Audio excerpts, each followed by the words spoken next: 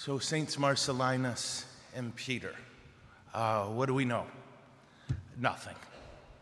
Yeah, we don't know where they were born. We don't know where they lived. We have somewhat of an idea where they died, especially Marcellinus. We got it within about a 4-block radius in the city of Rome. We don't know what particular thing brought them to the attention of the emperor enough that they got killed. We don't know if they were clergy. We don't know if they were married. We don't have any of their writings. Sweet Lord, right? Well, then why do we honor them if we don't know anything about them? Well, because the early church honored them. It's an amazing thing to think of, that we have no idea what planted them so firmly in the heart of the early Christian church. But we know that it was so powerful of a witness, so life-altering, that when Christianity became legal, Constantine ordered that a church be built on the site where they were pretty sure they were martyred. That church was built before the basilica over the place where Jesus rose from the dead. In the oldest Eucharistic prayer we have, they're mentioned. And we know that whatever else was going on for about 200 years after they lived and died, people wrote about them, wrote about their glorious witness. And they're like, well, what was their witness? No clue. No idea. But there's this thing called blessed memory. Yeah? What do you and I know?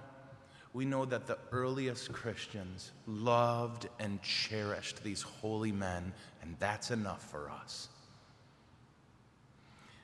When you look at the gospel today, I love that Jesus prayed for those who will believe in him because of the word of his first witnesses. And who are the people who believe in him because of their witness? How about you? Yeah. We're here because of them. Isn't that amazing? God knows, quite literally, what happened to them. Again, we don't, because the Romans stole and burned as many records as they could.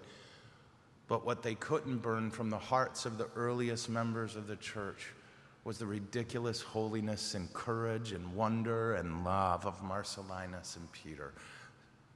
So today, my heart is filled with gratitude for those early witnesses who chose to hold in their heart holy lives.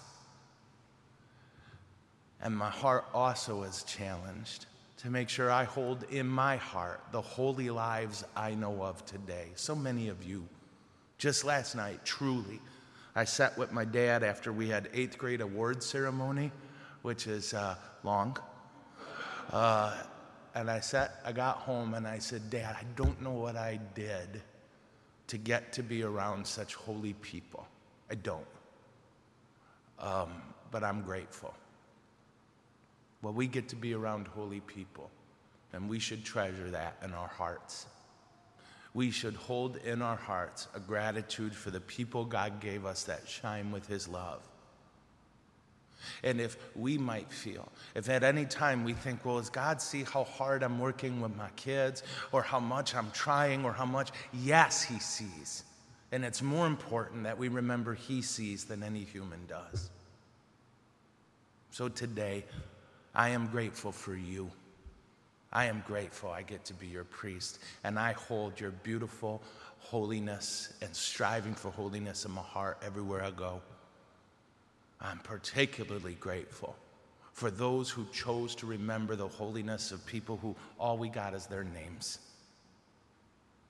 May God bless our memories to be filled with love, light, joy, and gratitude.